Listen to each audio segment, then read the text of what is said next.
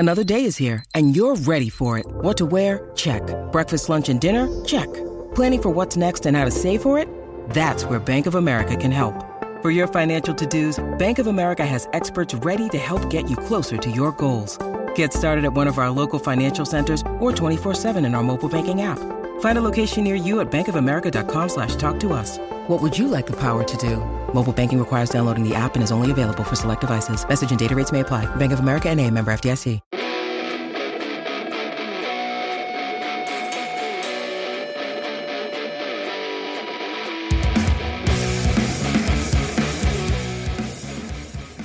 All right, ladies and gentlemen, welcome back to the Ballhawks podcast. This is our second live episode here on the Dean Blundell Network. I'm your host this evening. You can find me on Twitter, as you can see on, I'm guessing it's your screen right as well, at SSFisher87. And hey, we actually started talking on time this episode, so we're doing better things already. Yeah, there was no oh crap, we're live moment this week, so let's figure it out quickly. Got through those growing pains pretty quickly, hopefully. Yeah. We're on episode 31 here, so obviously we have a Seahawks fan here, so I had to call it the Bam Bam episode, and just as fitting, I am joined by my co-host, Chris Barney Rubble Phillips this evening. What's happening, dude? You're not yelling anymore. That's good. Oh, gee, Fred, I don't know. Look, I got one. Yeah, you did it. Yay. There's a first for everything. Even a blind squirrel gets a nut every once in a while. Happy to be here. Ballhawks podcast live once again. I mean, it seemed to go well last week, even with our technical issues. That we figured, hey, why not do this again? And for anyone who's missing the live stream tonight, don't worry. The show will still come out in its regular podcast format tomorrow. We are, of course, proud to, be part of the Dean Blundell Network. We are streaming live on the Dean Blundell Network Twitter account right now. You can find us over there. We're retweeting the stream as well, so wherever you want to find us. And, of course, you can follow me on Twitter at PhillipsChris12. Yeah, we have some wild stuff to talk about. Like, I feel like we're in the Wild West right now. Let's just jump right in, because I have never seen a week of football with as crazy special teams implications in games. Like, none other. And obviously got my Ravens gear on, but I'm withholding all of my positive energy and trying not to talk about that one. The first one we have on the special teams mayhem is Dustin Hopkins recovers his own kickoff. Now, you're thinking to yourself, if you didn't watch the game, you're like, oh, big deal. Recovered an onside kick. No. He kicked this thing way back as a regular kickoff. Chris is just going to be pulling up the video here. And some really odd bounces before it comes back into Dustin Hopkins' hands. So obviously he's the kicker for Washington. It gets botched. There's a fumble, there's a pop, and it goes right into Dustin Hopkins' hands. Yeah, and it looks like it hits the 15-yard line. It bounces straight up in the air. One of the Washington football team players runs like right past it. Yeah. But in doing so, it kind of like pops it backwards right towards the kicker. Oh, here's a different angle. This is the good angle here. of it, yeah. Yeah, so it 47 misses it, and then it hits the Bills player and right into the kicker's hands. Right into Dustin Hopkins' hands. Like, I have never seen anything as weird as that. Like, just, you could kick a million kicks and never have that happen again. Can you ever remember a time in all of your football watching that the kicker on like a legitimate kickoff recovers his own kickoff? No, I mean, I'm sure it's exactly how Riverboat Ron drew it up. But no, I mean, there's like, you see the kicker recover like the odd, kind of surprise onside kick. Even that's super few and far between. I think I've maybe done what Dustin Hopkins did today. I think I've maybe done that in Madden once before. And you're like, oh my gosh, something glitched out, and I recovered my own kick with my kicker. No, and that's exactly what happened. I think I was actually playing against a buddy of mine, and I kicked off. The ball rolled or whatever. It like rolled right into like the front corner of the end zone, and he literally could not pick up the ball.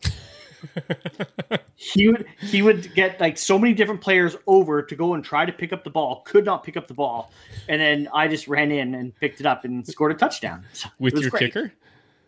I can't remember if it was the kicker that recovered it, but it was a classic Madden glitch for sure. Yeah.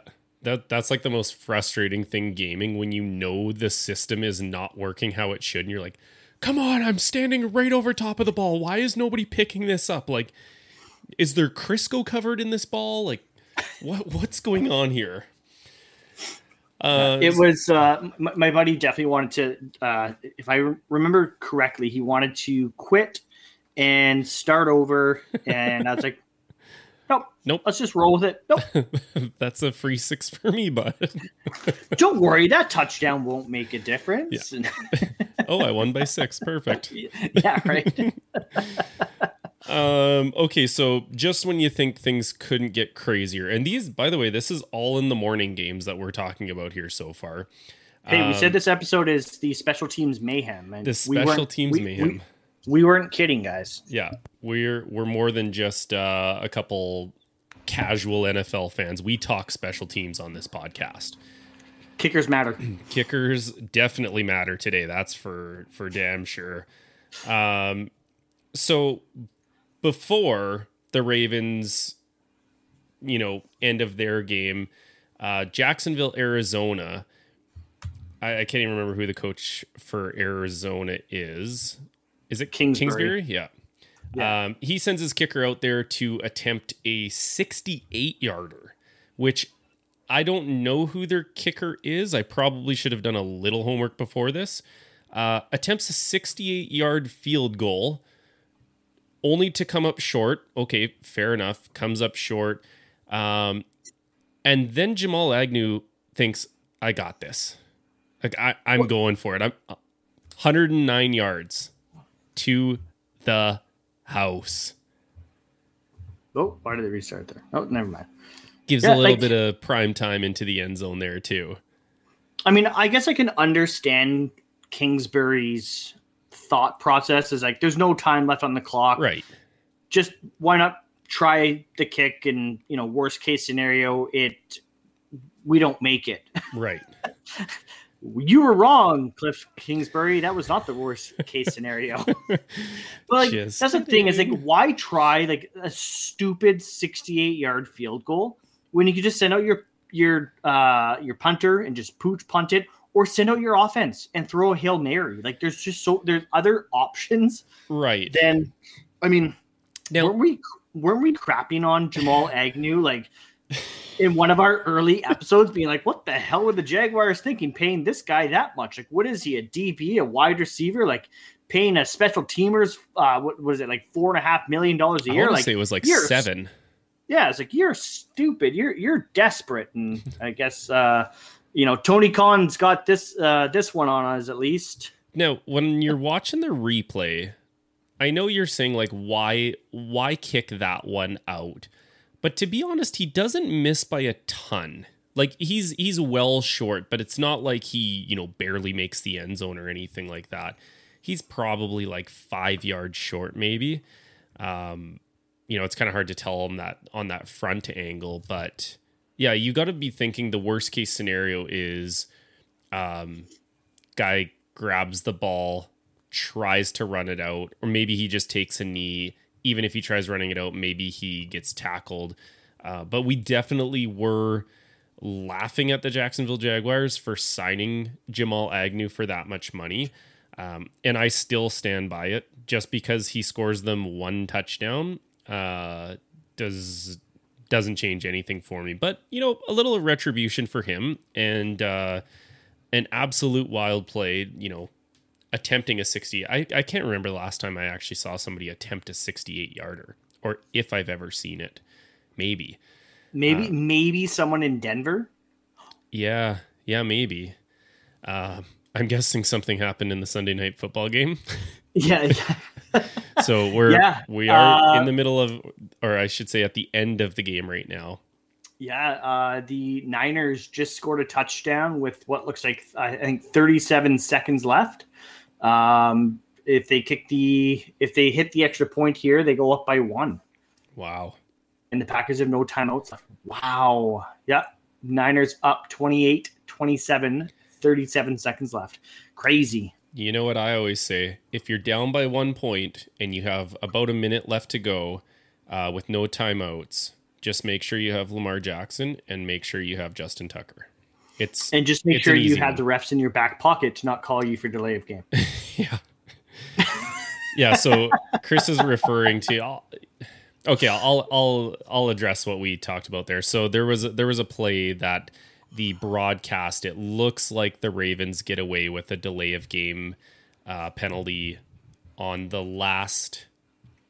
The throwaway play before Justin Tucker comes out to attempt the 66-yarder. And, you tagged our buddy Andrew in it, who we had on the show, who's a Lions fan. And I think Andrew sent it to me. Oh, okay. He sent it to you. Yeah. And my only thing with that is they may have missed the call. I don't know. But everybody who has ever watched football in sports knows that the broadcast ticker is not the official ticker. So if you can find a replay of it where it shows the official time, I'll concede that we got away with one, because you just don't know. But it, so you can see here. Time runs out. It's at least 2 seconds before he snaps the ball. It's like a second. It's at least 2 seconds. Okay. So according to the broadcast, the Ravens get away with one essentially. Yeah, and you aren't wrong. It is, just the broadcast clock. It's not the actual game clock. I mean, I'm sure that's going to come out, and we'll see what actually happened there. And I mean, there's a lot of times where it's like a half a second or a 1 second where like the refs kind of give them a bit of a break, but that one seemed a little like longer than usual. Yeah, it's almost like maybe the broadcast and the official one in-house are off by a tiny bit. Plus, like you said, the refs give that kind of half-second delay, so it looks worse. But yeah, the truth will come out. It always does. Someone will find a replay of it somehow. Someone must have been filming that, right? There's so many angles of Justin Tucker's kick. I would be surprised if they weren't. It wasn't the kick. It was the play before the kick, right? And right, for sure, someone's filming it. NFL films will have the proper footage of it, I guess, if you want to call it that or whatever. Yeah. Okay, so before I get into some Raven stuff, 2 really big notable losses this week. We have Kansas City losing earlier in the day to the Chargers. And I think they were the afternoon game, the Bucks losing to the LA Rams. So a good day for LA football today, taking out 2 juggernauts, the last Super Bowl contending teams. Just in your opinion, which one's a bigger loss? Kansas City. Yeah? Why? Yeah. The AFC is tough. The AFC is a really, really tough, like top-loaded division or conference, and to have the Chiefs lose that game, it's a big loss. I mean, the Buccaneers, I think they got into the playoffs as a wild card team last year, didn't they? So I don't think the Bucs loss is as big or as detrimental. And what the Chiefs are now 1-2? Chiefs are 1-2. Yeah. Yeah. Right. So that's a big hole to dig themselves out of when they also have to go up against, the Ravens, the Bills, the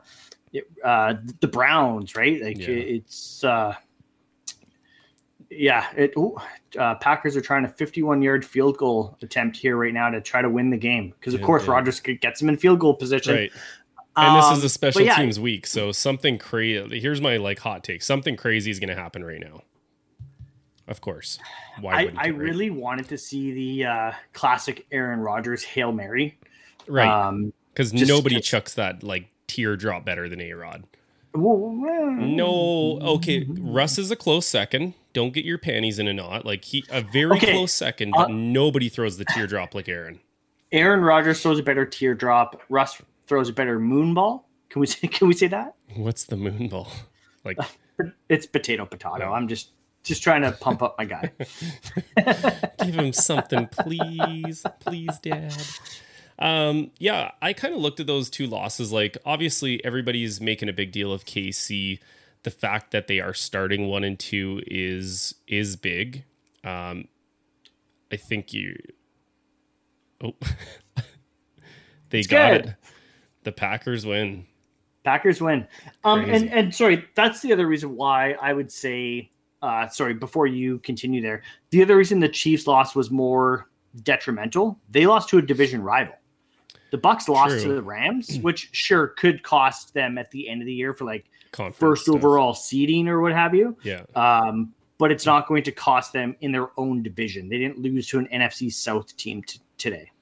Right. So obviously the Chiefs starting out 1 and 2. That's very un-Chief-like. Last week was the first September loss of Mahomes' career. You think he's going to bounce back because he doesn't lose in September. Then he loses a second straight one. Obviously, the Bucs they're 2-1, but the Panthers look for real. The Panthers are 3-0. The Saints are 2-1. I just see maybe that game coming back to have bigger implications than what we're thinking of because they already have 2 wins. But I will agree with you that the Chiefs, that is way more catastrophic for them because the Raiders have won, because they lost to a division rival who now leapfrogged them, because the Broncos are 3-0 as well.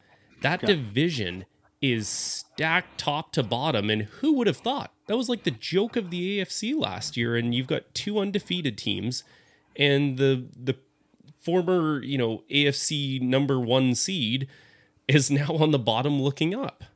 And their coach is clearly going through some health stuff. I don't know if you saw that, but Andy Reid had to be, taken to the hospital. In an ambulance. Yeah, sounded like he was feeling ill. So wishing Coach Reid the best, but when it rains, it pours, right? You're losing in September with Mahomes for the first time. Your health is falling. I agree. It might be one of the bigger losses maybe of the whole year so far, actually. Yeah.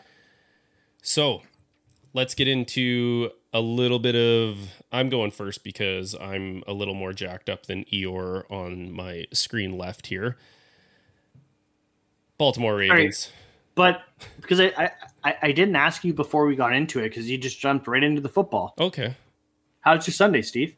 Well, Sunday is always good. Play a little baseball. Nice. I heard you almost hit a home run. Well, it's like the home run, but it has the asterisk beside it in the scorecard. So I did hit a walk-off home run that did not leave the park. Okay, so you little leaguer hit a moon ball to Noodle Arm in center field, and you were just faster than he was able to get it back to home plate. So, it's so funny. I'm so competitive. I've been thinking about this, since I missed the shot. But if I could have that pitch back, man, do I want it back? Because I kind of got a hold of it, but I was a little too late on it, and I hit it to dead center and basically hit the top of the wall with 8 inches to go. So it kind of bounced away from the center fielder who was kind of thinking it was going over as well. And of course I'm super fast. We all know that from our combine experience, and I don't recall seeing any videos of you being fast. Yeah.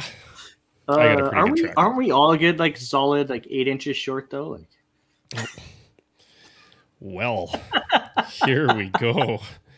This is a totally different podcast now, ladies and gentlemen. Kids, earmuffs, quickly. How's your Sunday? Can't complain. My daughter started swimming lessons again today. Nice. Just normal Sunday. Like, she went to swimming lessons. I went grocery shopping. Olivia had her best friend over today, and they had a play date. And it was funny when her friend was being dropped off. Her mom was like, "Oh, so like, what time should I come back and pick her up?" I was like, "I don't know, like between like 3 or 4." I was like, "It doesn't really matter to me. I'm just gonna be watching the football game anyways." I'm like, I'm just gonna let the girls run around and do their thing and play and have fun. And I'm like, I'm just gonna watch the football game. And after the mom left, I was like, should I have said that I'm not really gonna be paying attention to the kids? I'm like, whatever. Nadine's here. Doesn't matter. Yeah. Drop your kid off, but I'm gonna be kind of busy with some stuff. Yeah, super, super important. So, it's the podcast calls for me to have to watch football. Right. Sorry, it's just business. It's part of the job. Weird question for you. Weird answer, maybe. Have you ever blow dried your daughter's hair? Yes. Is it not like super soothing? No. Really? I helped Olivia with her shower tonight, and afterwards, like, her hair's soaking wet. It's just like, okay, kiddo, let's go blow dry your hair. And I don't know, maybe it's just because like I enjoy like the extra like 5 minutes that it takes of just daddy daughter time where I'm brushing her hair and blow drying. But I don't know, I enjoyed that moment with her tonight for sure. I find it more soothing to brush the hair. Okay. And I was brushing while blow drying, so maybe okay. that was why. But yeah, I've done it a few times. Obviously, I've got longer hair, and I cut my hair once a year, so it gets fairly long. And at least once a year, I have students of mine who are like, "Oh, you should, straighten your hair," and they think it's just like this wild thing, and I'm like, "Yeah, sure, whatever." It's no different. And because my hair is so thick, it takes so long, I've grown to really hate blow drying it. Because obviously you have to have it clean and stuff like that. So I really despise blow drying and doing that part of it. Just stick it up in a bun and call it a day. Call it a day. Yeah.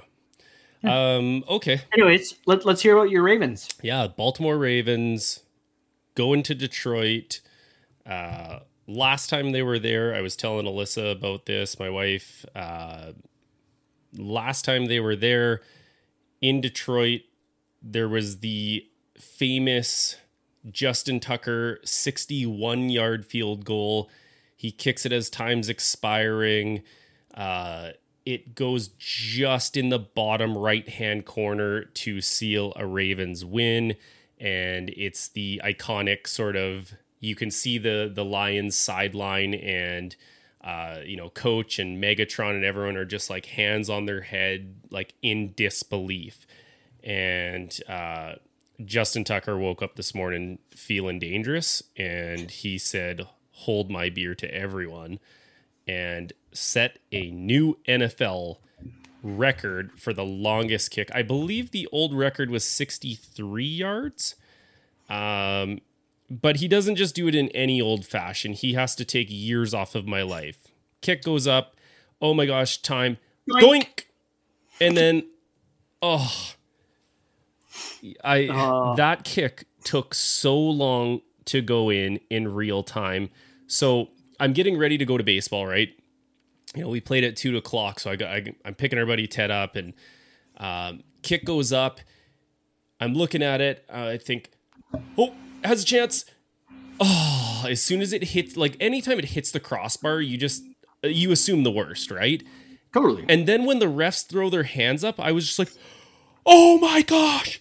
And like just screamed out of nowhere because I was like frozen watching it. And of course I feel super horrible because my daughter's sitting right beside me, playing with horses. And I scream so loud. And she like goes running off into the corner crying because I've just, scared her unintentionally, and I'm trying to celebrate the win, but also be like, I'm so sorry, but I don't care. We won. Look, like, And of course, she doesn't care about the win. But my literally kids are so thing. funny when I watch the Seahawks game and the Seahawks score a touchdown. My kids are usually in the basement playing while I'm watching the football game, and the Seahawks score, and I jump off the couch and I go crazy and I go, the big woo and whatever. Yeah. And the kids come up the stairs and they go, "Oh, Daddy, did the Seahawks score?" How did you know? Yes, they did. Yeah.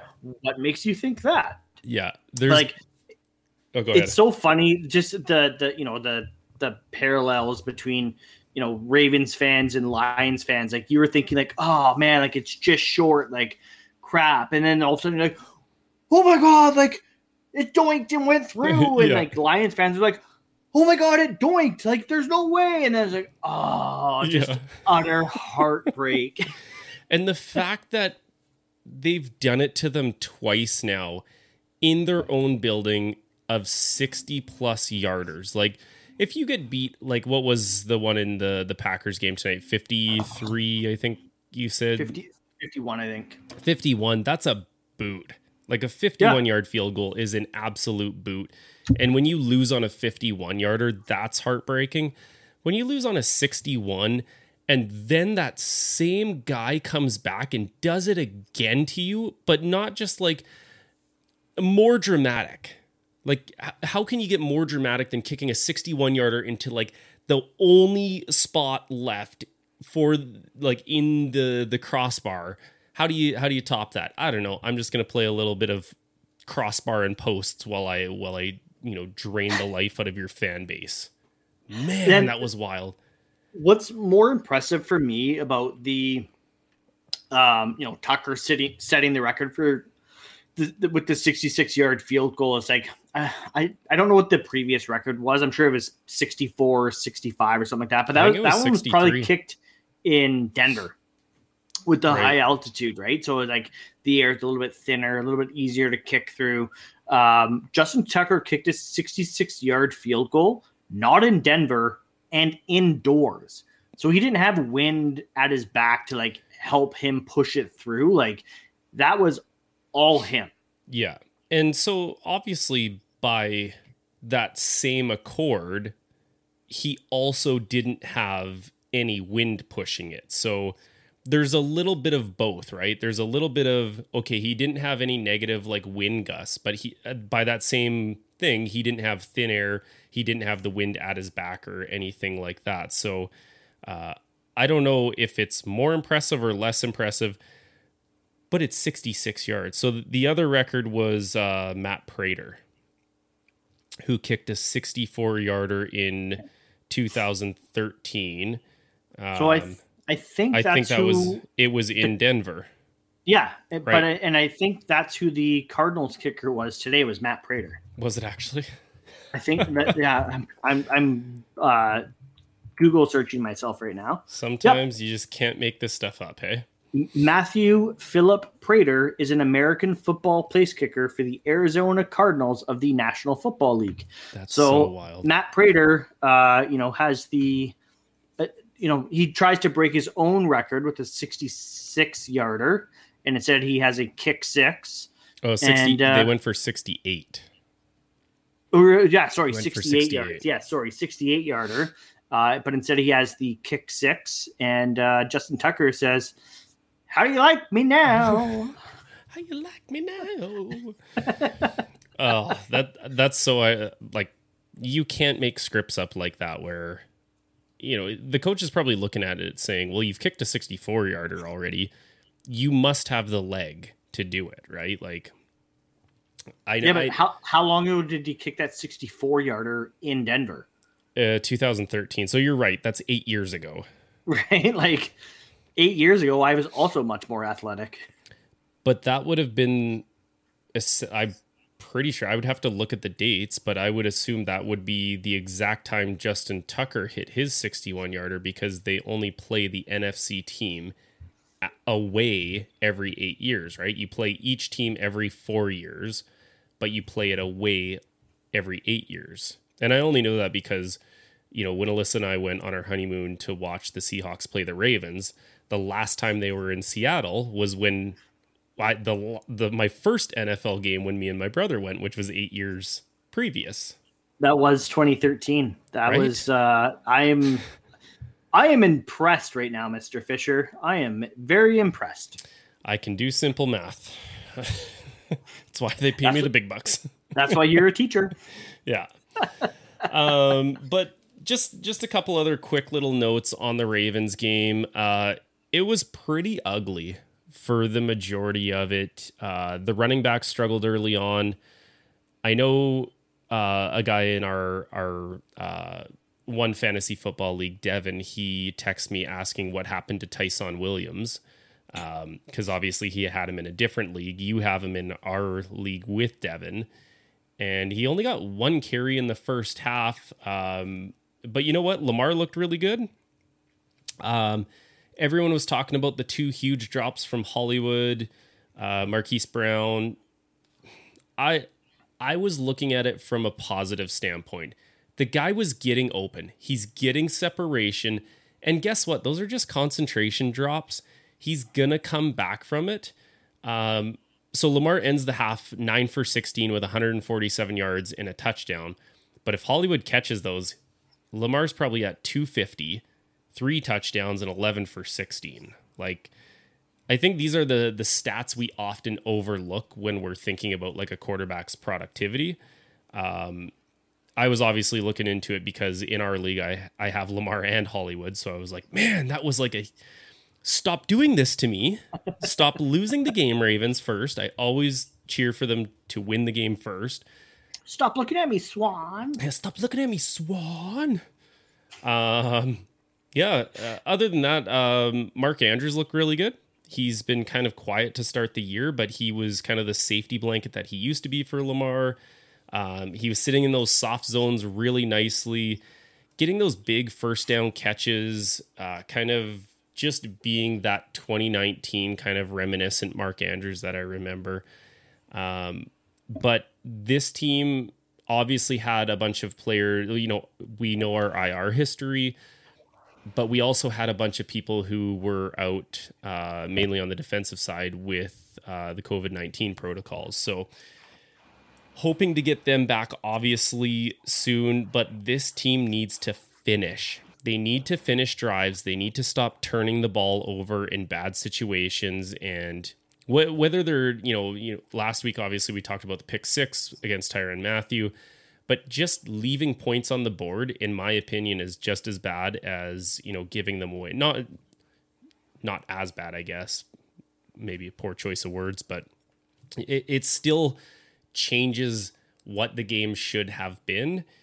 So hopefully those guys come back. We don't have more COVID issues this year, and just finish your drives, because this game could have been out of hand if they finished drives. But they pick up the win.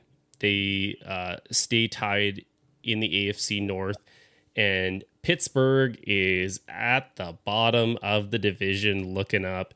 And Ted and I giggled about that all the way to baseball today. So big win in all aspects.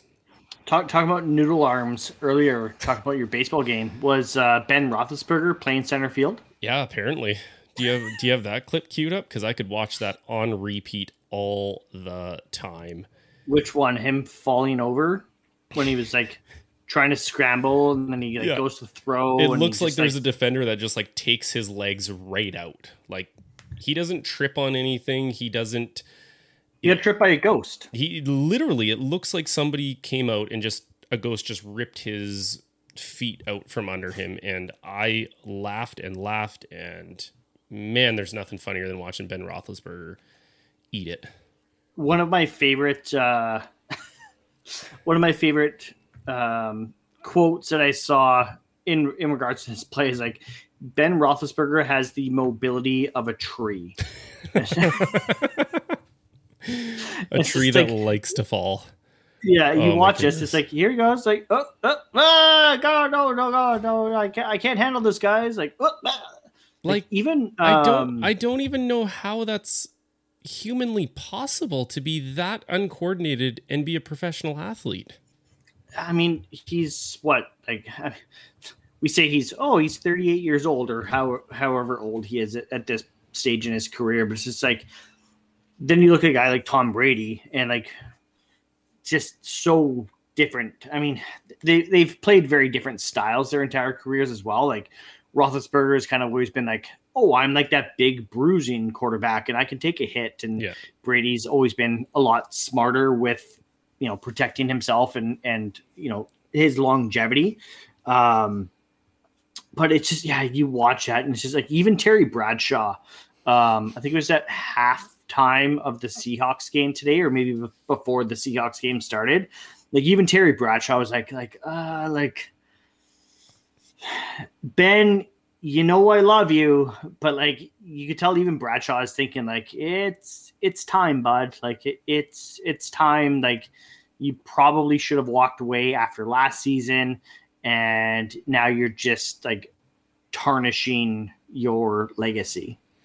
Yeah, and to be honest, I know we've talked about this on the podcast before, but if Roethlisberger would have retired with the last memories of him and Pouncey sitting on the bench crying their eyes out, I would have died a happy man.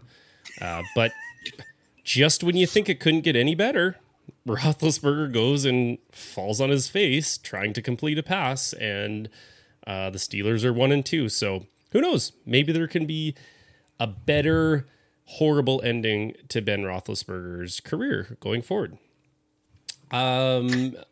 Let's get a little, I know you're not looking too forward to this, but Eeyore is going, there's the ticker. Seahawks 17, Vikings 30. Give us the rundown on them. I mean, I'll start with the very few positives that I did have written down here. The first drive, I thought the Seahawks did a really good job of getting DK Metcalf involved in the game early on.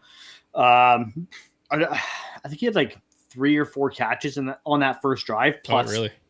Yeah, plus a touchdown. So they did a great job getting him involved early, and like even like the second drive, like the entire first half, they did a really good job of like I don't want to say force feeding DK, but like he was getting open, and Russ was giving him the ball. That going back to that first drive, Russell Wilson had really good patience, sitting in the pocket, waiting for a guy to get open, and, made good decisions. And there was a couple times where you could see him looking for that deep ball, looking for a guy to get open deep, and it wasn't there. So he checked it down, which I don't know if you saw, but him and Pete Carroll got into it a little bit through the media this past week. Ooh. About the Seahawks, overtime drive last week. And Pete said Russ should have checked the ball down and Tyler wasn't open. And then Russ says I only missed that throw by 3 to 4 inches. And so there's a little bit of trouble in paradise already, which I saw this coming. I said this was going to happen. I said this is the last year of Pete and Russ, and I stand by that, especially if what we saw today continues on for the rest of the season. Yeah. Losing isn't that like winning and losing is the great kind of propeller, whether the relationship, right. It is either going to keep you together or, you're going to have a bad season, and that's kind of, we'll go our ways after that. Yeah. That's it. That's all I have for positive.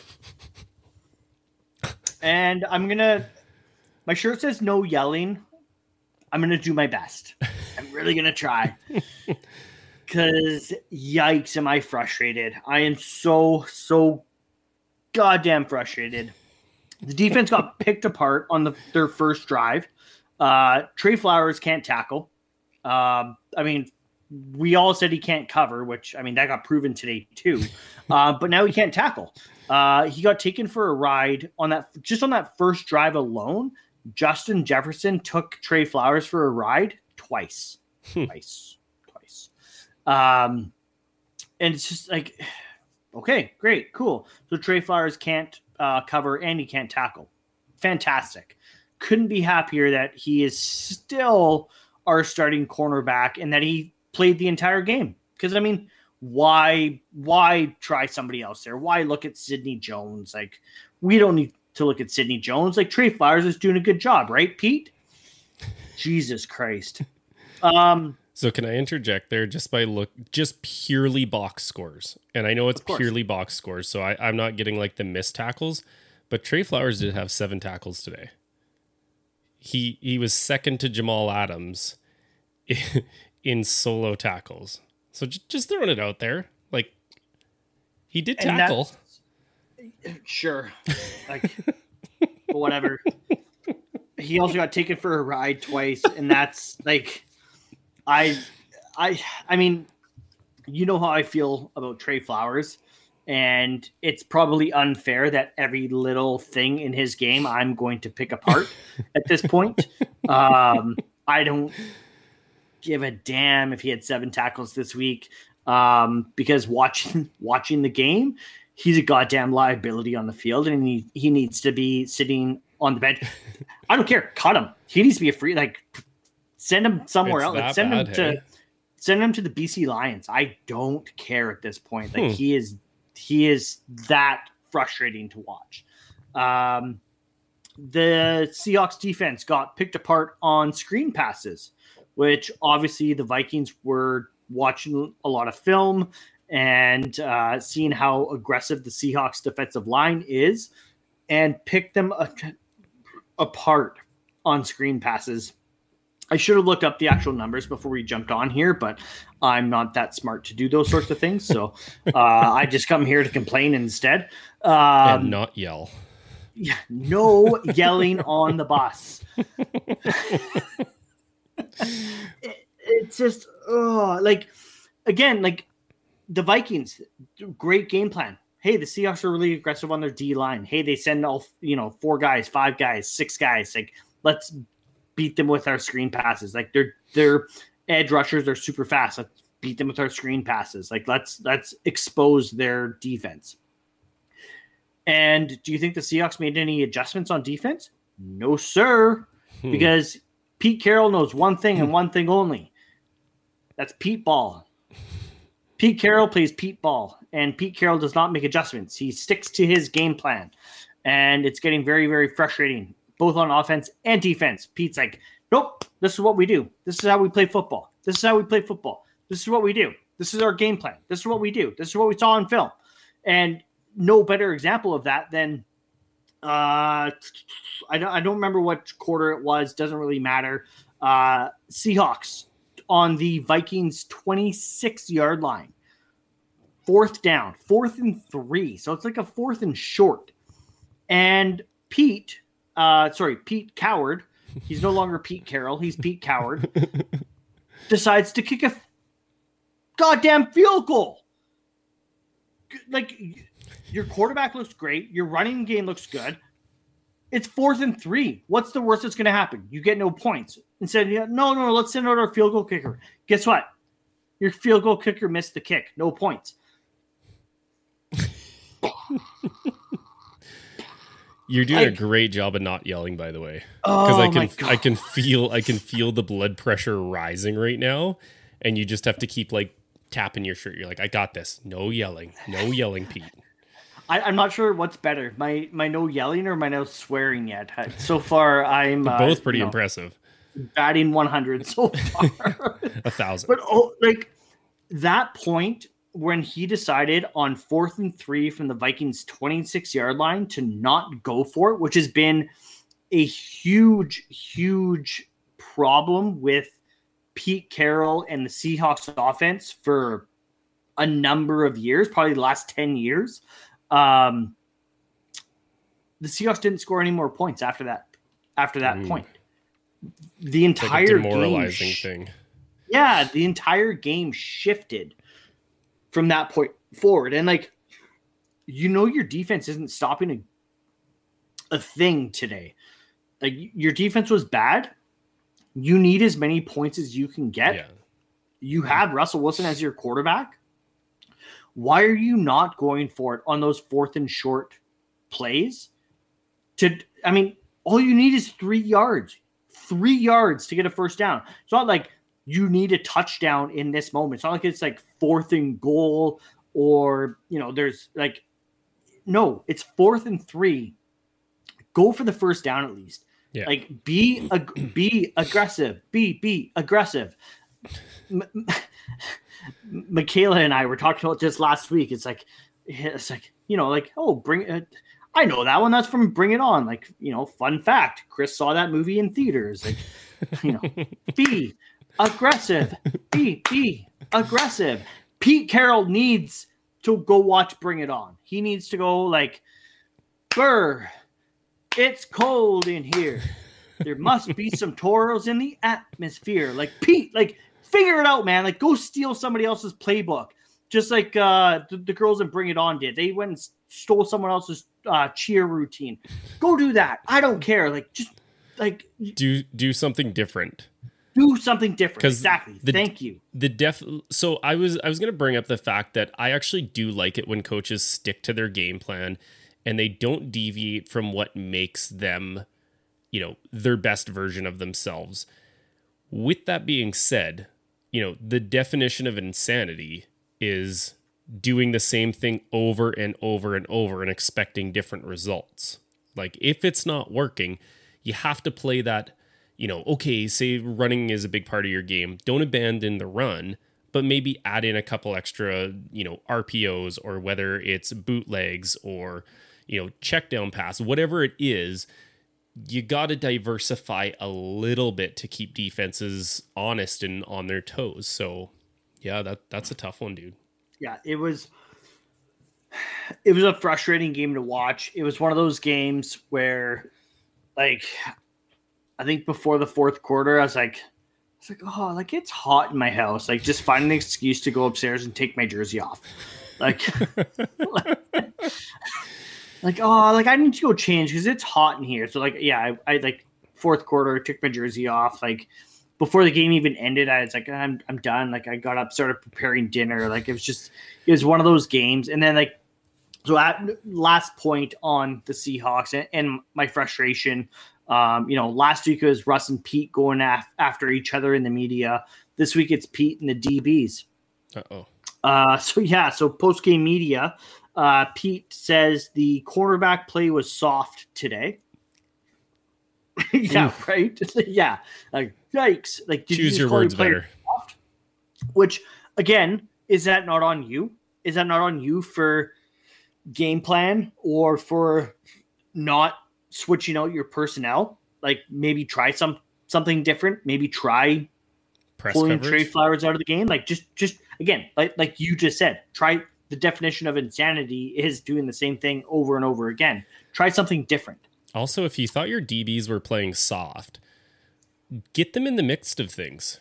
Go make them put both corners on press coverage. Get them bumping the receivers, get them physical with it, somehow get them involved with that.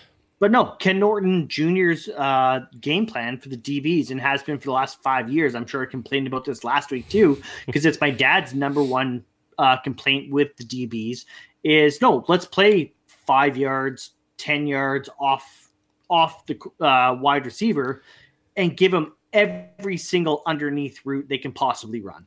Let's give them a free 5 yards every time, plus whatever yak they get after the fact. So anyways, Pete says that his DBs are playing soft. And now DJ Reed and Trey Flowers both came out and questioned the scheme. Ooh. And the scheme of the defense. And Trey Flowers went so far as to say, like, we're not even quite sure how to defend certain passes and who's supposed to be where. And like, whoa. I'm like, oh my God, like, what is going on? Like, things are imploding fast. And like, Trey Flowers is like, like, it's a scheme problem. Like, like, as good as I play, like, y'all expect me to be Richard Sherman. Like, no, we don't. We expect you to be good. Like, we expect you to be good though. Yeah. And so far you haven't. But like, when you see a guy question the scheme and then go so far as to say, like, we don't even know how to defend certain passes, like, who do you point the finger at there? Do you point the finger at Trey Flowers for not watching enough film, which he said he did say he needs to watch more film? But like, is he in the wrong for not practicing properly, for not watching enough film? Is it on Ken Norton Jr. and Pete Carroll for not coaching their player? Like, who's to blame here? And I feel like we're going to be playing the blame game for the rest of the week leading up to, I think they play the 49ers next week. I don't really know. I haven't even looked that far ahead because I think they play the Niners and then the Rams, don't they? And then they have the Rams on Thursday night is I think what it is. Yeah. That's a tough next 2 games. Wow. 2 and like super important games. Like you have to win those games to not only stay competitive within your own division, but stay competitive in the conference and to possibly compete for a wild card position. So it's just, yeah, these last 2 weeks in Seattle, I mean, Christ, like the Vikings were playing Alexander Madison and he chewed them up for over, I think it was like 150 plus yards, all purpose yards today. And it's just like, he's not even Derrick Henry and he's destroying you guys. Like, what the hell is going on? Caught myself, Steve. I caught myself. Good save. Anyways, it's frustrating.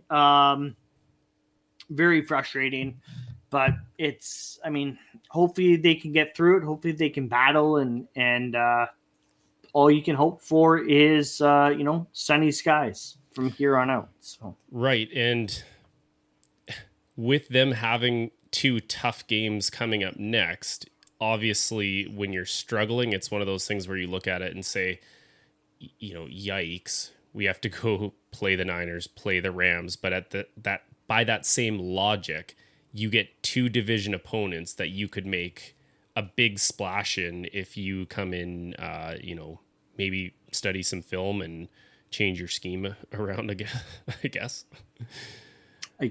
Yeah. Let's shift gears a little bit here because I feel like Chris is a little too angry. And I know that if there's one thing that makes Chris happy on this show, it's his baby, his segment, your favorite segment of the week, the third down. What do you have for us today? This week today, Chris? No, when you say your favorite segment, are you talking about me or are you talking about the people? Because it's both. Everybody's favorite segment of the week. Yours, everybody. And yours. Right. I'm included in that. Our favorite segment. Everybody's favorite segment on the Ballhawks podcast is, of course, the third down segment. Like Steve said, I'm a little grumpy this week. I do have to quickly eat a little bit of crow because Jake Vogel, of course, called me out on this last week. Oh, right. I was like, Steve, like top villains in movies, but I'm not including superhero movies. And then my very first matchup, I include Syndrome from The Incredibles, which I guess technically is a superhero movie. And I see you kind of being like, is it really? And like, that's how I feel too. I'm like, I guess like when I think of superhero movies, I'm thinking of like your traditionals, your traditional, Batman, Superman, Spider-Man, etc. Like, right. That's how I interpret it also. Yeah. Okay. Maybe it's like a Canada-US thing. So I'm in the clear here, and Jake Vogel was wrong, and not me. I cannot wait for him to be listening to this tomorrow and be like on the tweeter machine right away, just lighting you up. I cannot wait to see that tomorrow morning. All love, of course, Jake, and I really appreciate you calling me out on my crap. As I said on Twitter, thank you for calling me out on my crap because I guess in the big picture, you are right and I was wrong.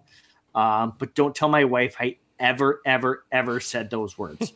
She'd be like, I don't believe you. He always says he's right. Yeah. Anyways, third down here. I've got a couple matchups for Steve, of course, for any of you new viewers. I give him some head-to-head matchups. Steve picks his winner. At the end of it, he has to pick his overall MVP. This week, I mean, we I mean, anytime we go into movies, which movies are the easiest thing to do third down on, but it's the hardest thing on the Ballhawks podcast because I have a partner that's never seen a goddamn movie in his life. I mean, the guy hasn't seen Die Hard of all things. Like, I mean, Steve, you don't have to watch it at Christmas time. You can watch it anytime you want. I promise. I figure this week I would go back to our safety net, and that safety net is, of course, every week going to be food. Right. Steve likes to eat. I like to eat. I mean, if you could see me under this shirt, you'd be like, yeah, Chris likes to eat. By the way, go vote for Chris on the best dad bod. Yeah, legendary dad bod. Legendary dad bod. Thank you, Steve, for that shout out. I mean, I've been working for a very, very long time for this dad bod, and it in my mind, pretty legendary. Yeah. So, anyway, Steve, this week thought I would go with the best appies on third down. Now, I struggled with this because like there's your at-home appies. So it's like the at-home appy is like, you know, your veggie trays, maybe your fruit trays, things like that. Well, like, okay, you don't go to a restaurant and get veggies and dip, okay? I also don't go to my house and get veggies and dip. That's why I gave you the weird look. You go to somebody's house for like a super old party, there's going to be veggies and dip. Never seen it. Maybe I'm avoiding it. I have these blinders on for vegetables when I go to these Super Bowl parties, and I just see the meat and I want all the meat. Anyways, I stuck with kind of the more traditional, I guess call them restaurant appies. I mean, they're at home appies too. I've made almost all of these at home. Anyways, the battle of the appetizers. Steve, are you ready? I'm ready. Let's do it. Third down. All right, let's do it. First matchup, I have the classic deep fried mozzarella stick versus bacon wrapped jalapenos. Ooh. Which, like, those are usually like the jalapenos are filled in with cream cheese. They're wrapped in bacon. They're crispy, a little spicy. See, this is the best part of doing a food one is I've never actually had that. I've seen it before, but I can also just because I've eaten food before, I can envision what it might taste like. To be honest, and this might get me a bunch of flack on Twitter, but bring it on. Bacon wrap things, very overrated. Very, very overrated to just wrap something in bacon and be like, oh, it's so much better because it has bacon on it. I don't know if I agree with that at all. With that being said, that does sound like a nice mix of flavors. You get a little spicy, you get a little bit of saltiness, but then you also, you said cream cheese in there, so you get that like sweet balance. But I'm still going with mozzarella sticks because cheese is a staple in my house, and it might as well be on everything I eat. Mozzarella sticks. I mean, how do you go wrong with deep fried cheese? Right. Like, hey, there's cheese. Let's make it worse for you. I'm all in for that. Hey, here's some cheese, but we're going to dip it in some batter. We're going to deep fry that bitch and make it all melty. And then you're going to dip it in some marinara sauce. Yeah, I was going to say there's got to be dip involved in that too. But like, don't worry, guys. It's not that good. Like, Heart healthy. I mean, have you had a jalapeno popper before? Yeah, I've had those before. So the bacon wrapped jalapenos are kind of same idea, but like without the batter, the breading, yeah, and cut in half. I see. Yeah, so same idea, but like cut in half, wrapped in bacon instead of breading. I wouldn't say your take on like things wrapped in bacon are overrated. It's just like if your food was good to begin with, do you really have to wrap it in bacon? Right.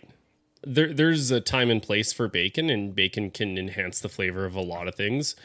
I'm a huge saltier foods are more of my go-to, but yeah, I agree. You just don't need to wrap everything in bacon, and I guarantee we are in the minority with that take. 100%. Yeah. Bacon is good at. I keep doing this. And I'm like, wait, I can't see my hand. Bacon. Like, I swear I'm holding my hand up, but I can't see it. I can't podcast unless I can see my hand in my screen. I just don't know what to do with my hands. But bacon is good. Breakfast. Bacon. Yeah. Sure. It's good. It is superior over sausage. Yeah. 100%. Bacon is good on burgers. Yeah. Yep. It's not necessary, but it's good. Yeah. Won't hear me complain about bacon on burgers. Bacon is good. Okay. I don't know if you do this, but when I make a turkey, I always put a few strips of bacon on top of the turkey just to add like a little bit of like extra like fat and things like that and flavor when you're basting the turkey. Plus also you peel that turkey off, or you peel that bacon off when you when you lift the lid off to brown the turkey, and you peel that bacon off and you eat it. And, oh man, so good. Those are my 3 applications of bacon that I will say are superior. Wrapping your jalapenos, wrapping your scallops, your whatever else in bacon, like you're just doing that because you're like, hey everybody, we have bacon. Like next matchup, I have the spinach artichoke dip, which spinach artichoke dip, 3 cheese spinach dip, like whatever kind of like that hot variation of it.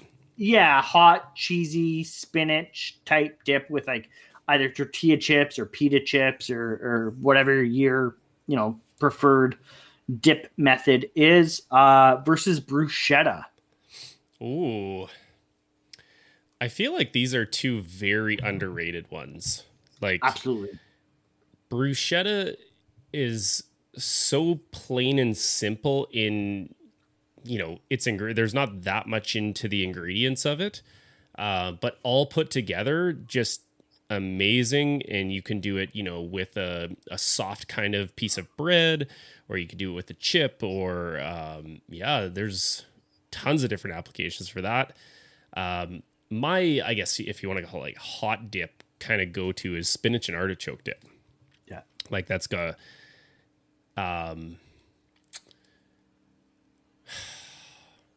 I feel like you can do more with like a spinach and artichoke variation. So I would lean towards that. I don't know if you can go wrong with this one though. Like they're both fantastic, and I won't disagree. They're both super underrated picks, right? Like the spinach and artichoke dip, like you can throw a little bit of hot sauce in there, or like you can like kind of like you said, there's a lot of varieties you can do. Whereas like the bruschetta, it's like it's your tomatoes, it's your onions, your cilantro on a piece of bread. Isn't there garlic in it too? With some balsamic, yeah. Which is, I mean, again, you can't go wrong. Like it's so good. I actually both of these appetizers are a huge hit in the Phillips household, which I don't think I ate either one until I met my wife. Really? Fun fact: Nadine loves tomatoes. Like as much as I'm sure you've seen the Twitter Discord. I hate tomatoes. I love ketchup. Ketchup's fantastic. Tomato soup, not bad. Tomatoes, no. No, thank you. Like cherry tomatoes, nope. Grape tomatoes, absolutely not. Tomato on its own, no way. I'll put a tomato on like a sandwich or like a burger, but you'll never catch me eating tomatoes on their own. Whereas like Nadine loves tomatoes. She'll like cut a piece of tomato, put some salt and pepper on there, and like tomatoes. I'm like, you're crazy, lady. Yeah. I wouldn't go as far to say I like tomatoes like that. My brother used to do that where you just take tomatoes and put salt on it and hammer back a bunch of those. It's a little too acidic for me. Like I can have a couple and then I'm kind of done with it. But yeah, obviously you've seen the yearly pictures me and my daughter do. The first year, obviously she was less than a year old and she's got this tomato that's pretty much the size of her head, and there's me, my wife, my mother-in-law, and my wife is holding our daughter, and we're kind of just all talking outside on their deck, And all of a sudden we kind of all look over and half of this giant tomato is just gone. And she's just so casually, nonchalantly just destroying a tomato that's the size of her head. And we're all like in disbelief that she has just hammered this whole tomato back. So every year, the same day, we get a tomato together and she has to take her tomato picture. And it's probably one of the cutest things. Yeah, it's awesome. I've seen those photos. Obviously, every year we've known each other for quite some time. For a year or Not two. just all of a sudden like met this guy on the street and like, hey, let's do a podcast. That's bad. I love seeing those photos of your daughter, taking the big bite out of the tomato. But deep down inside, I'm like, oh, that's gross. Yeah. Even I can't do that. I look at it. I'm like, okay, like good for you. You like it, but not my thing. Good yeah, for you. absolutely not. What's your pick here? Is it the artichoke dip? Spinach and artichoke dip. Yeah. Okay. Yeah. That's what I thought. That's what I thought when you're like, my go-to is Definitely. this. And, couple more here. Another one of the, not my favorite of Mrs. Phillips. Potato skins. They have to be just right. There can't be too much potato in them or they're dry and disgusting. Or guac and chips. Oh, darn. Just when I thought I knew my answer, potatoes are amazing. And if Ted's listening to this, they are the superior starch. And you're absolutely insane if you think rice is better than potatoes. Potatoes have way more versatility. And one of those versatilities is potato skins. Fun fact for you, since you're in the fun fact train today. This is one of those places where I really do like bacon. A little bit of sour cream or, some melted cheese, chives, and bacon is really good on that. But guac is, call me a hipster. I don't know what you want to call me, but I eat a lot of avocados, and guac is just kind of that next level up on it. Super easy to make. You can do kind of a lot of things with it, but just sitting around, on super sunny day on the porch, having some chips in guac, cannot beat that. So that's definitely my pick. Okay. Well, fun fact. I actually never ate guacamole until I think it was before we got married. Nadine and I went down to Cabo with her family. And we went out one night anyways. We went to, it was called Cabo Wabo in Cabo. We got some nachos, couple drinks, blah, blah, blah. Anyways, they messed up our order like 3 times. We're like, hey, we want some nachos, but like, can you put beef on them? They bring us their nachos, no beef on them. All right, send them back. Okay, but like, and then they bring them the next time. It's like, okay, but there's still olives on them. We don't want olives. Send them back. And then I think the third time, I can't remember what the third time was, and whatever it was, send them back. So anyways, the fourth time, they finally, they perfect our nachos. They get everything right. And they're like, we're really, really sorry for all of these mistakes that we made. Like, please accept this free order of guacamole as our apology. I'm like, well, like, it's free. So, like, of course I'm going to try it because it's free. Like, if I don't like it, I'm not going to eat it. Right. And if I like it, for free. Great. Greatest, still to this day, best guacamole I've ever had in my entire life. But to this day, the reason why I eat avocado, guacamole, anything like that is because of that trip in Mexico back in, 2011, 2012, whatever it was. So that's my fun fact with guacamole. Last matchup we have here, I guess maybe the heavyweight matchup, the dry rib versus the chicken wing. I love how you're looking to me for like my instant reactions to see which way I'll go with this. I can see you give me like the old side eye, like, okay, like what is it actually, Chris? Just trying to throw you off on certain things. Yeah. I got to be honest, this is not even remotely close to my heavyweight matchup, by the way. Chicken wings, I've said it publicly on Twitter, so I guess I can also say it publicly here. I think are a bit overrated. And the reason why is it's a lot of work for a little meat. And if there's one appetizer worse in that category, it's dry ribs. Both can be done very well. Dry ribs have to have like the perfect amount of salt on them to make them, in that heavyweight category or something I even want to eat. I guess for me, this one's like the lesser of two evils. Like I have literally never ordered chicken wings when it wasn't like a Wing Wednesday. And I'm only ordering Wing Wednesday because they're so cheap and because everyone else is doing it.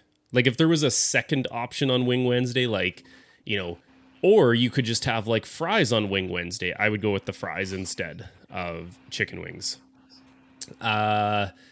With that said, the chicken wings, there's just so many options for, do you want like a saucy kind of one, like,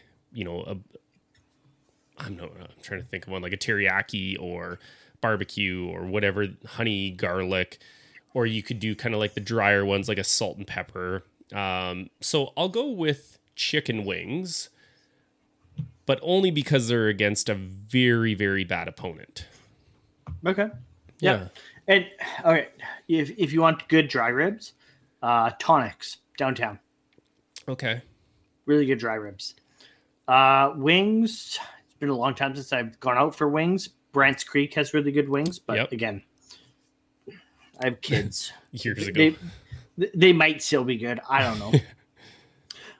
Really quick, before I get into your MVP, where do you stand on nachos? Are nachos an appetizer or are they a meal?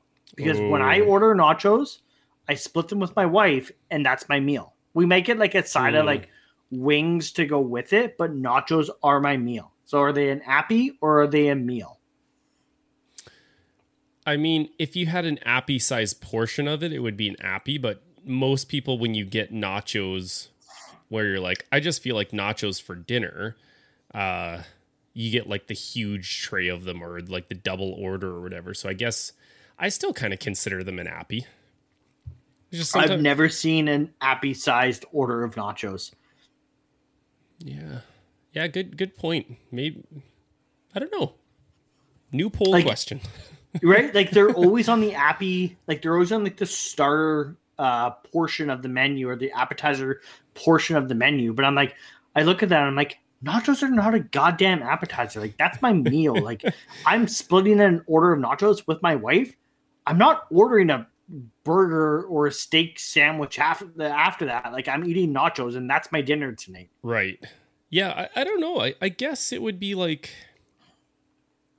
I guess it's like technically an appy because it's so simple and most people don't have it for dinner, but I agree with you. Like, yeah, if I'm trying to think of any time I've ever seen nachos that were not like dinner size portions. Exactly. Yeah, maybe they are a meal. In my household, nachos are for dinner because I guarantee the first I say the first Seahawks primetime game. I probably won't do it for the Thursday nighter. The first Seahawks game that's on like a Sunday night, I'll make nachos for dinner for 100%. You're invited. Come on over. Let's have some nachos. Love to have nachos. Your winners, and let's hear your MVP. Mozzarella sticks, chicken wings, spinach artichoke dip, guac and chips. MVP Steve, let's hear it. Man, now that I'm hearing those back, that's a tough choice. I'm going with guac and chips. It's easy. It's simple. It's just like, yeah. I think we just become best friends? Broken some ground here. I might give you the first down for that one because like guac and chips, it is. You can eat that anytime. I don't care if it's anytime. The middle of summer or the middle of December. Yep. I want guac and chips because it's so goddamn delicious and it can go with anything. So, Steve, I'll give you a 4th in inches. Oh, I'm throwing the red flag here. I wish I had something red. I was going to throw it at the screen right now. Challenge the spot. I'm challenging the spot on that. Like, I'm never going to get closer to a first down than that. Probably not. You're right. Unless like the third down is like beer flavors, in which you're like, I'm just in such a good mood from talking beer that, you know what? I'm going to give it to you. I've drank so many beers tonight. I'm going to give it to you. But oh, that's good. Yeah. Next time, like I said, though, next time I make nachos, I will invite the Fisher family over. Maybe I'll make some guacamole and we'll watch some football, eat some nachos, and Thousand Islands. Then no, I only say that because I don't want to mess it up. I only want to try that I want to try that for the first time through Michaela because I don't want to mess it up. I'll make my standard nachos, and then we'll go our separate ways in podcast, I guess. That's funny. Yeah. All right, let's move on to the mailbag. And ironically enough, our first question does come from Michaela. Michaela. So at Michaela Mattis, if you guys haven't seen, go check out her new podcast, which her episode 1 just launched last week. PNW Showdown. She got Marcus Trufant on for a little interview, and it was really cool. She picked his brain pretty nicely about some kind of little technical questions that you would want to hear from somebody who's actually done it themselves. So go check out her stuff. Her question for Chris, I think he answered it, but just to get Eeyore back onto the show, why won't the Seahawks put in other CBs when it's obvious Trey Flowers is not the answer? And I just had to read it like that because there is a question on the teleprompter for this one. Are backups that bad? Let's bring in Pete Coward and ask him what the reason is behind that. Your guess is as good as mine, Michaela. I mean, it's not just you or I who are screaming for the Seahawks to bench Trey Flowers. I think all of Seahawks Twitter wants to see a change there and wants to see someone different. I'm not saying Sidney Jones is going to be better in that position, but let's see. Let's find out. What harm is there in finding out and putting him in that position, or move DJ Reed back over to the right side and have Sidney Jones play on the left side? I don't know. Something needs to happen. They need to look at everything. They need to make a change. It sounds like Pete is finally reaching that point where he agrees. So let's see what happens in practice this next week and how they come out against the 49ers next Sunday. Yeah, like we talked about earlier, the definition of insanity, right? Trying the same thing over and over and expecting a different result. So yeah, try something. Go for it. Like, your current trajectory is a 1 and 2, so it, like you said, it can't get any worse. Give something a try. Our next question comes from our buddy Ted at TEE3REE. I still don't know why he actually has that name, but is there a worse lineman in the league than Germain Ifedi? I'm not sure Wilson would disagree, but poor Justin Fields is already running for his life. Man, did Justin Fields get annihilated today. He got sacked 9 times? Was it today? 9 sacks? Something like that. And I think what was it? Someone had 4.5 today. That was Myles Garrett. I guess I would. Oh yeah, it was Garrett. 4.5 sacks. Like 4.5 sacks. Now he's back in the conversation with Chandler Jones. Yeah. So just to give some backstory on that, I tweeted this earlier today. Germain Ifedi trying to get Justin Fields killed. Guy couldn't block his way out of a wet paper bag, let alone going one-on-one with a defender. So that was right after Ifedi got just dummied by Tack McKinley. and Justin Fields took a sack. Jermaine Ifedi, I don't know if there's a worse offensive lineman in the league. I'm sure there probably is. But I mean, I also tweeted today that Jermaine Ifedi is the reason why Russell Wilson is sick of being hit so much, and he doesn't even play in Seattle anymore. So it's just like, shell shock. So, I mean, Ifedi was a reach in the first round when the Seattle Seahawks picked him, and everybody knew that at the time. Plugging him in at the right tackle position didn't help anything. And now he's getting his new quarterback annihilated. So, yikes. Part of that blame I'm going to place on Matt Nagy. He's a bad coach. Anyways, he's next stupid. Question. This one comes from Ryan Hank at always94. And, oh, Ryan, you're going to just get torched right now. I love you, Ryan. You're a great person. So a little backstory with this really quickly is Chris and I are teaming up with Ted and Ryan, the boys from the PP1 podcast, to do a fantasy football segment show called That Helps No One. You can find us, what time are we? Is it 8 o'clock 9 o'clock on Tuesdays. So 9 o'clock, Pacific time, Tuesdays.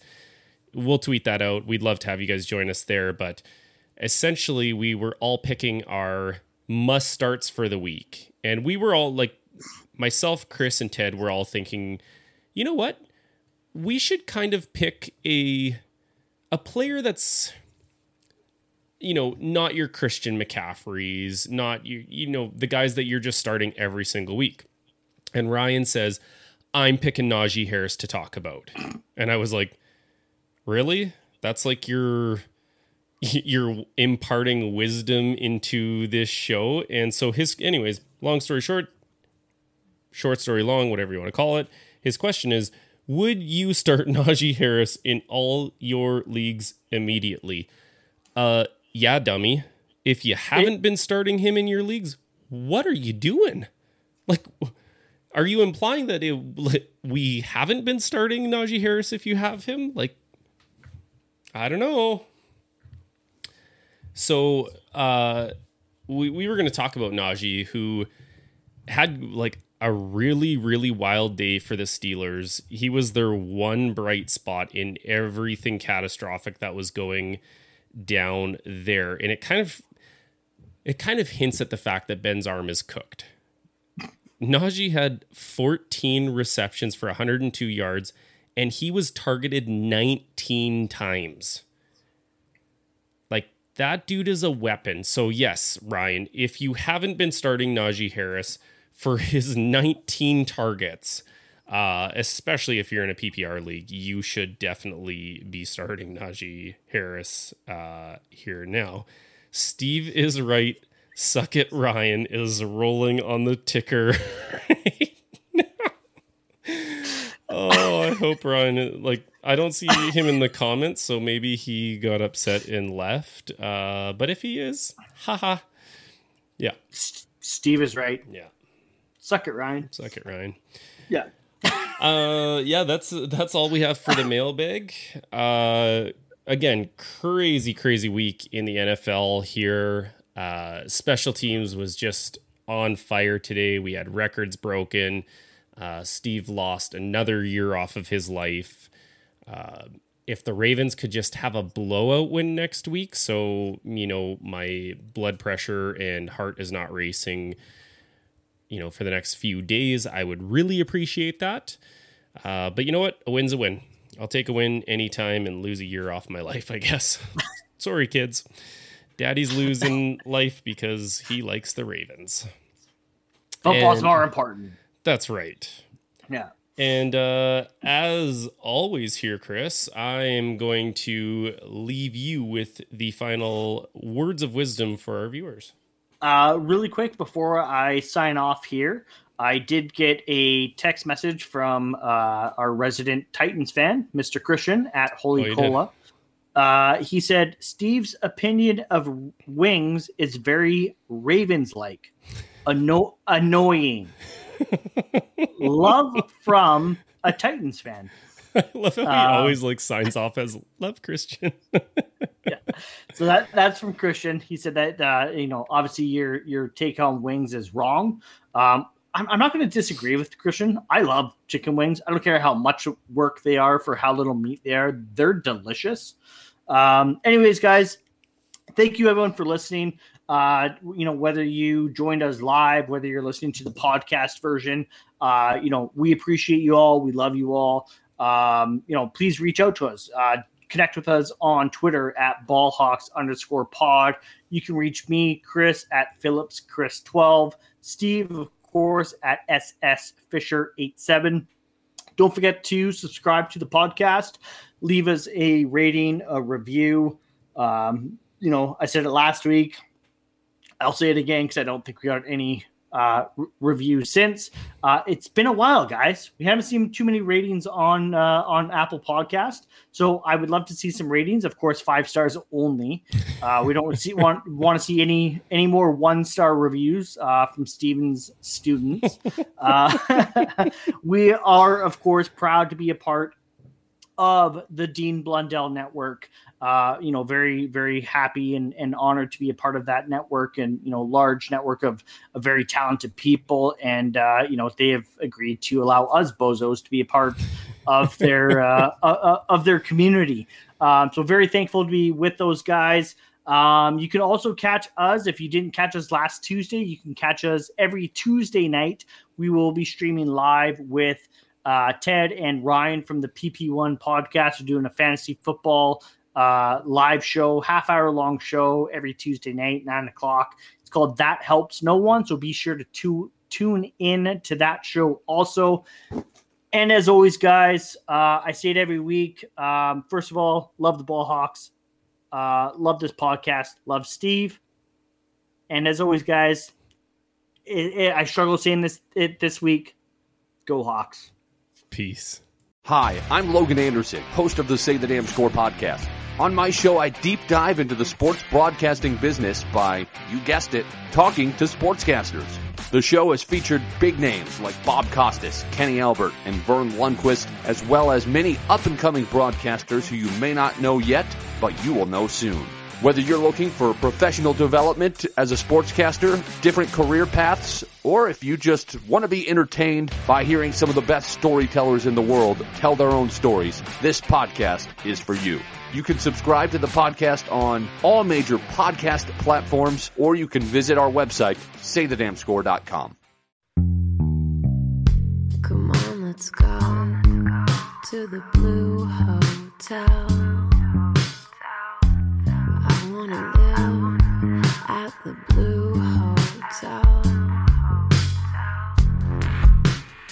The podcast that goes everywhere the imagination dares.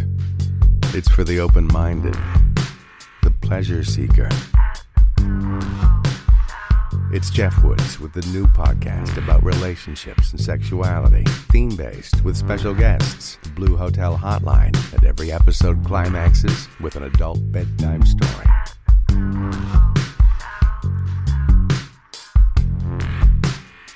Get a room and listen in at the Blue Hotel. Begins Friday, September 23rd.